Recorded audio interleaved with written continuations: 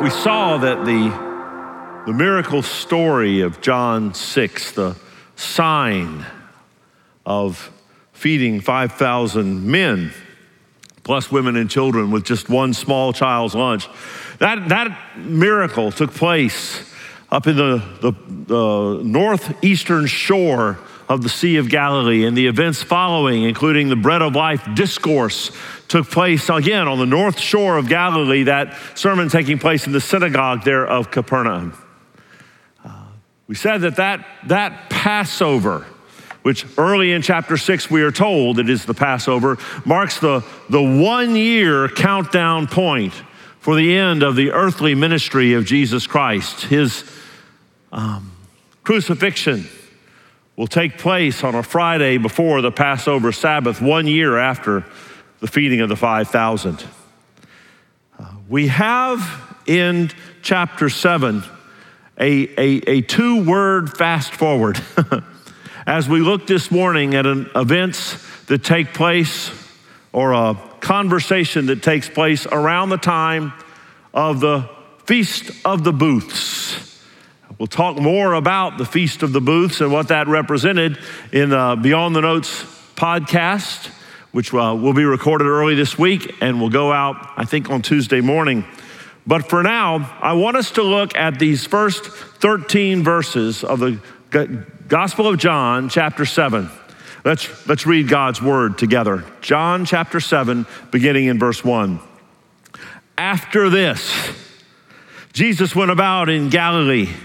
He would not go about in Judea because the Jews were seeking to kill him. Now the Jews' Feast of Booths was at hand. So his brothers said to him, "Leave here and go to Judea, that your disciples may also see the works you are doing. For no one works in secret if he seeks to be known openly. If you do these things, show yourself to the world." For not even his brothers believed in him. And Jesus said to them, "My time has not yet come, but your time is always here. The world cannot hate you, but it hates me because I testify about it that its works are evil. You go up to the feast. I am not going up to this feast, for my time has not yet fully come." After saying this, he remained in Galilee. But after his brothers had gone up to the feast, then he also went up, not publicly, but in private. The Jews were looking for him at the feast and saying, "Where is he?"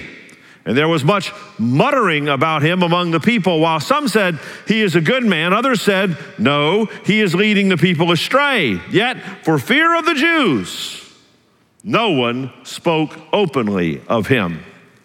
And as I consider this paragraph in God's word and seek for what might be a sort of a unifying theme and idea, it seemed overwhelming to me that I would speak to you this morning as I unfold this passage on the theme of contentment. Contentment. Contentment. Contentment arises from the profound awareness that God is in charge of everything, including my immediate circumstances. Therefore, I do not have to be. I can be content. Now we'll see in the very first point that does not equate to apathy or laziness. As we look at Roman numeral 1, Jesus demonstrates contentment to wait for the Father's timing. Jesus' mission on earth to seek and save the lost is going to be consummated in Jerusalem when finally the collision course that has long been established between Jesus and the Jewish leaders comes to a head at the moment when they succeed in crucifying him. And more strategically, he succeeds in being crucified for the sins of his people. But that is not yet. Letter A under Roman numeral 1, the period. These first two words in chapter 7, after this, speak to a period of about 7 months. The Passover is back in the spring of the year. The Feast of Booths or Feast of Tabernacles is somewhere around late September, early October.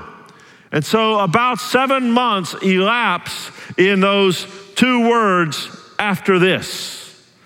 So Jesus, during that 7 months, is aware that there is no reason for him to yet even put in an appearance anywhere near Jerusalem, the region of Judea spoken about in verse 1. He would not go about in Judea. So the period is 7 months. You and I live in a generation that's accustomed to instant, microwave. If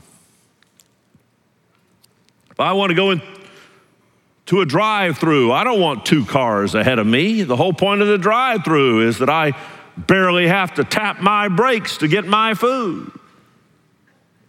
And that's the pace at which our expectations tend to drive us.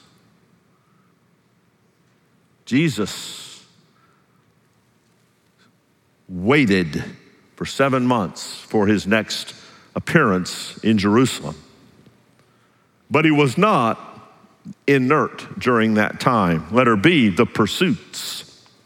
While waiting, as I say on your outline, while waiting for the time to once again approach Jerusalem, Jesus was anything but inactive.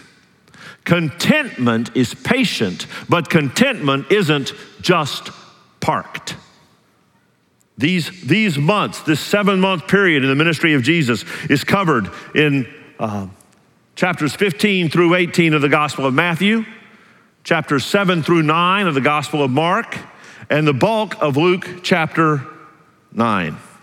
In this 7-month period, we have another miraculous feeding miracle, the so-called feeding of the 4,000. We have the transfiguration where Jesus gives a good look at himself as he eternally is to Peter, James, and John there on the Mount of Transfiguration. We have numerous healing miracles in this 7 months. And while there are some public discourses, most of this 7 months is spent in private teaching of the 12. What it's not spent doing is being impatient. What it's not spent doing also is being inert. If you've got something that you're waiting for the Lord, for his timing, be content. Be patient. But don't be parked. We have a standing mission. We have a standing set of priorities. We have business to be about. The world needs to hear about Jesus. So maybe you're seeking God's will or God's leadership for some next major chapter in your life. Good. Wait for him. Wait for him from a core of contentment. But don't be inactive, seeking his glory and fulfilling his mission. Thus, letter C, the purpose. What is the purpose of this time period? To align with his Father's will. To align with his Father's will and to demonstrate that with his timing, his obedience, his endurance, and his faithfulness. There are some things that Jesus specifically did that you can't do.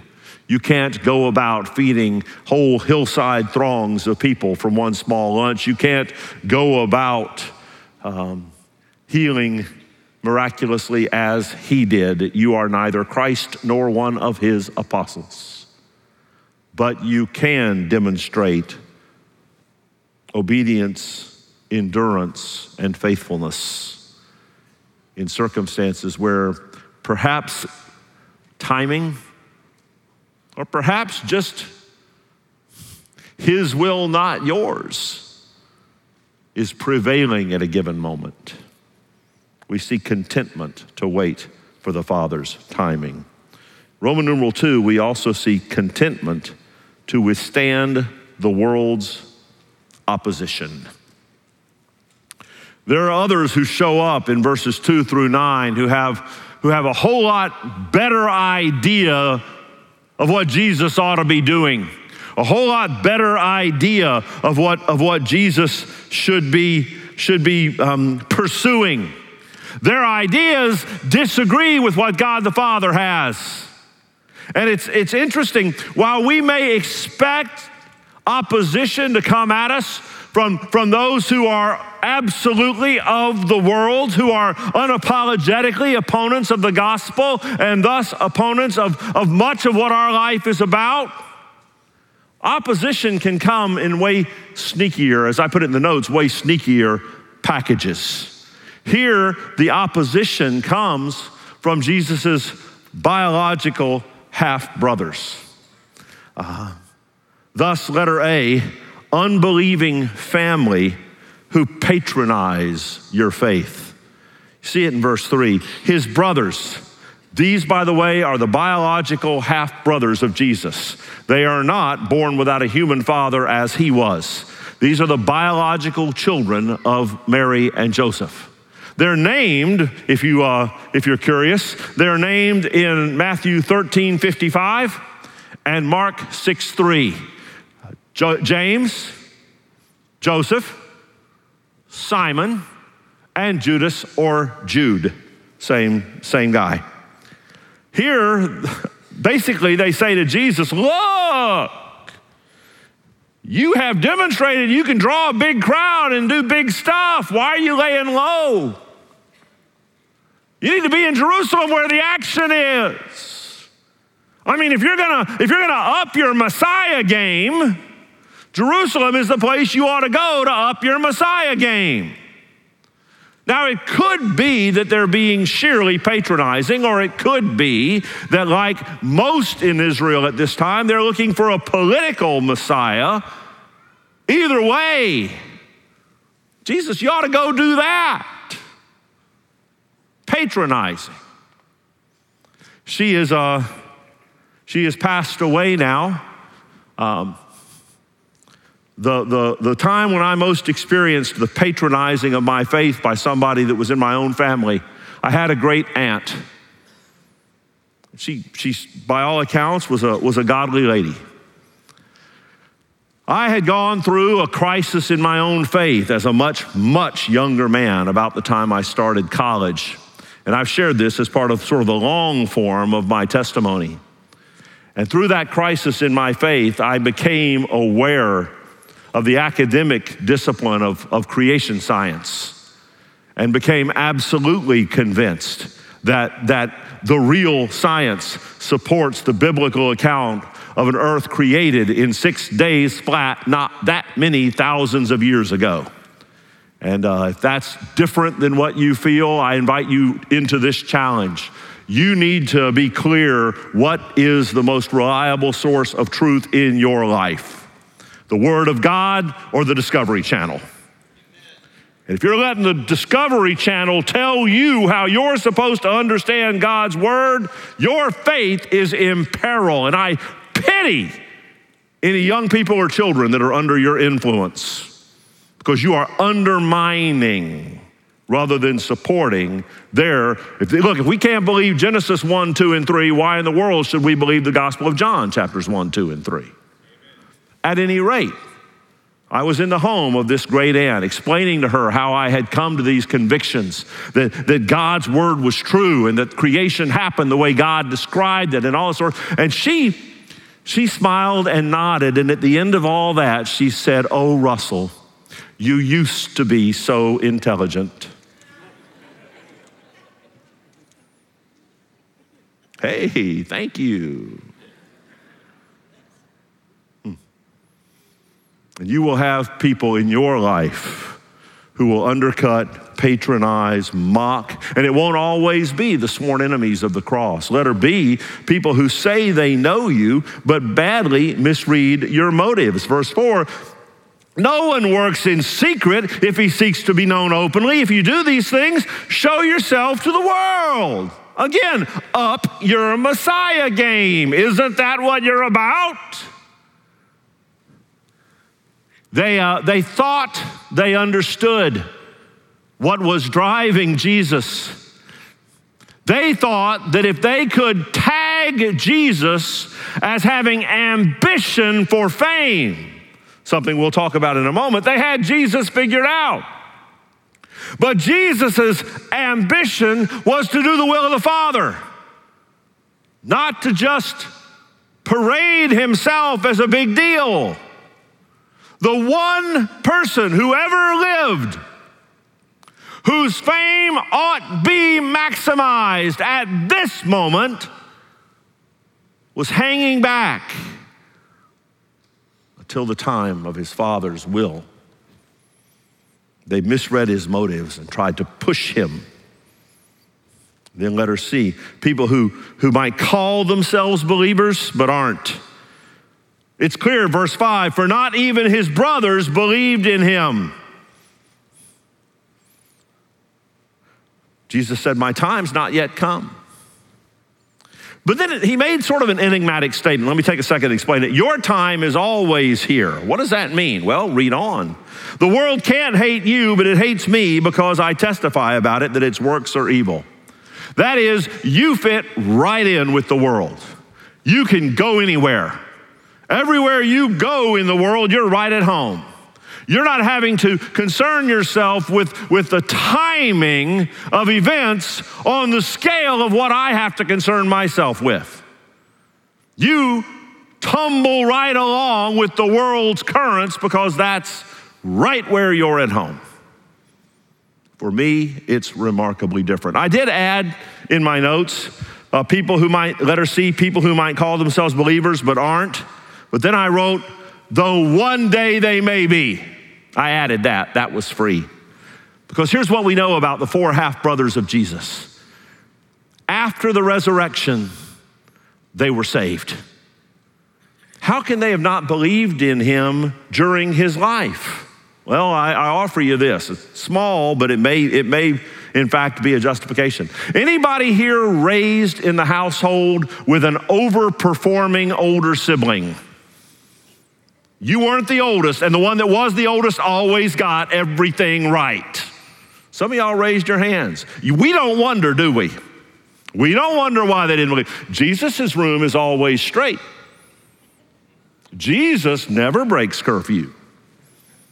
Jesus says yes, ma'am, and no, ma'am all the time. What's wrong with you? I think if you have Jesus for an older brother, you might get a little bit frustrated. My older brother was Van, and Van is not Jesus. Top of his class, never broke curfew, never gave mom and dad any serious grief. Russell, what is wrong with you compared to him is something I heard a lot. Sorry, mom and dad, not too much. I'm not scarred for life, but you have to admit, y'all gave Van an easier time, although Van also gave you an easier time. And I say that because mama watches these. They got saved, all four of them. In fact, two of the four of them went on to write books in your New Testament. Jesus' oldest half-brother, James, wrote the book of James, came to be the first post-apostolic pastor of the church at Jerusalem. We studied his book, James, earlier this year. And his younger brother, his youngest brother, Jude, wrote the book of Jude, tucked in right before the book of Revelation in your New Testament. They didn't believe yet, but they came to believe, and that was a gracious thing. And then finally, Roman numeral 3, contentment to withdraw from the public eye. And I put this in your notes. Before we go on, we have to deal with a slight elephant in the room this text creates. Did Jesus lie? Because in verse 8, he says, I'm not going up to this feast. In verse 10, well, he went up to the feast. So what's going on there? It's a significant question. Interpreters of this part of the Gospel of John spend a lot of ink on this. Let me try. When they went to the feast, given that there were at least four brothers, Mary was still alive, so four brothers and mom, and all that would have been involved in their household, they would have gone to the Feast of Tabernacles from Galilee to Judea in a big public processional, a parade of sorts. And certainly, Jesus is going to enter the city of Jerusalem as part of a large processional a week before Passover, some months from now. But he's not going at this time. He's not going with them. In fact, about half of the handwritten manuscripts, the ancient manuscripts of the Gospel of John, say in verse 8, I am not yet going up to this feast. That probably is good interpretive clarification. Jesus did not declare in the absolute, I am not attending the Feast of Tabernacles. But I'm not going on your timing, and I'm not going as part of your big parade, is the idea, which I think is clarified in verse 10 when it says he went up not publicly, but in private. He slipped quietly into Jerusalem, which actually speaks to our third point. He was content to withdraw for a moment from the public eye. Everybody likes to be noticed. Everybody likes to be recognized. I'm not suggesting anybody ever do this ever again. I am not fishing for it. I'm not suggesting it. But I don't mind it. It happens not often, but from time to time. I'll be in a restaurant with Gail or sometimes with a friend, breakfast or lunch. And I'll be impatiently waiting for the check to appear, only to find out somebody has spotted me from across the room and taken care of it. Generally, I don't know who did it, so thank you. I'm quite content if it never happens again, but I'm human, and I don't mind it when it does. Everybody likes to be recognized. Everybody likes to be noticed. And yet, if the love of money is the root of all kinds of evil, the love of fame is awfully close. The desire to be prominent, the desire to be somebody will take you straight to Weirdsville. It'll turn you into a self-oriented idolater. Here, the one whose case for fame is the most thoroughly justified in history demonstrates a capacity to be quiet for a moment. Letter A, can I stay quiet even when people are curious? Well, you don't understand, people want to know. So I have to post every meal, every conversation, every mood swing. People just want to know, and I have to respond to my public. Jesus didn't. The Jews were looking for him at the feast and saying, where is he? Verse 11, he was not in public, he was in private. He was able to stay quiet even when people were curious. Letter B, can I stay at peace even when people are saying untrue things about me? Ooh, this is hard. They're lying about me out there. I've got to jump out there big and loud and correct them. Jesus didn't. Look at verse 12. There was much muttering about him among the people. While some said he's a good man, others said, no, he's leading the people astray. Learn this. When there's a bunch of buzz out there and people are lying and saying unkind things about you, anybody who's really your friend doesn't believe it. Anybody who's really your enemy is going to believe it already. And you're not going to change one single mind by you getting big and loud and trying to run about stomping every bit of gossipy nonsense that's out there about you. Your friends don't need you to do that. Your enemies won't listen while you do that. So the question becomes, for whom are you doing it? Often the love of the sound of our own voices. Stay at peace. Be content. Haters gonna hate. Wow, I didn't think I'd ever quote that in a sermon. And you know what's worse than everybody talking about me? You know what's worse? Nobody talking about me. Thus, letter C, can I be okay if nobody's giving me any attention at all? Good heavens, my fame is slipping. My likes and follows are down. Nobody shared that profound thought that I came up with that was going to cut through all of the political fog. And it's lying there like a dud. Can I be content if nobody's giving me any attention at all? Verse 13, for fear of the Jews, no one spoke openly of him.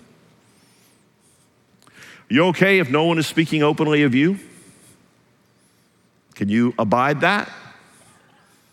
Be content there. Be content there. Jesus is about to draw a great deal of attention to himself. And that's quite okay because Jesus' fame is the only person whose fame ever mattered with eternal consequences. For you, can you obey Jesus in peace and quiet? A passage comes to mind. 1 Thessalonians chapter 4, beginning in verse 9. This is not on the outline, it's not on the screens. 1 Thessalonians chapter 4, verse 9. Now concerning brotherly love, you have no need for anyone to write to you. I'm in 1 Thess 4, beginning in verse 9. You have no need for anyone to write to you, for you yourselves have been taught by God to love one another. For that indeed is what you are doing to all the brothers throughout Macedonia, northern Greece, where Thessalonica is. But we urge you, brothers, to do this and more. That is, love one another and now take the next step. Love one another and do even more. And aspire to live quietly, to mind your own affairs, to work with your hands as we instructed you, so that you may walk properly before outsiders and be dependent upon no one. Don't love fame. Be content. Be content. Want to make somebody famous? Make Jesus famous. Because see, the fame of Jesus Christ is the message of the gospel. That Jesus Christ died for sinners, that all who come to him in repentance and faith can have new life based on his sacrifice on the cross. And if you've never done that, the worst thing you can be is content. I pray that if you're outside of Christ, you will be in restless agony until you turn from your sin and trust Jesus Christ by faith. I'd love to talk with you about that as soon as this morning, as soon as right now. I'll be right down front. But Christian friend, effort is a good thing. Striving for the next step is a good thing. But contentment in God's will, in God's timing, and God's fame is a very good thing.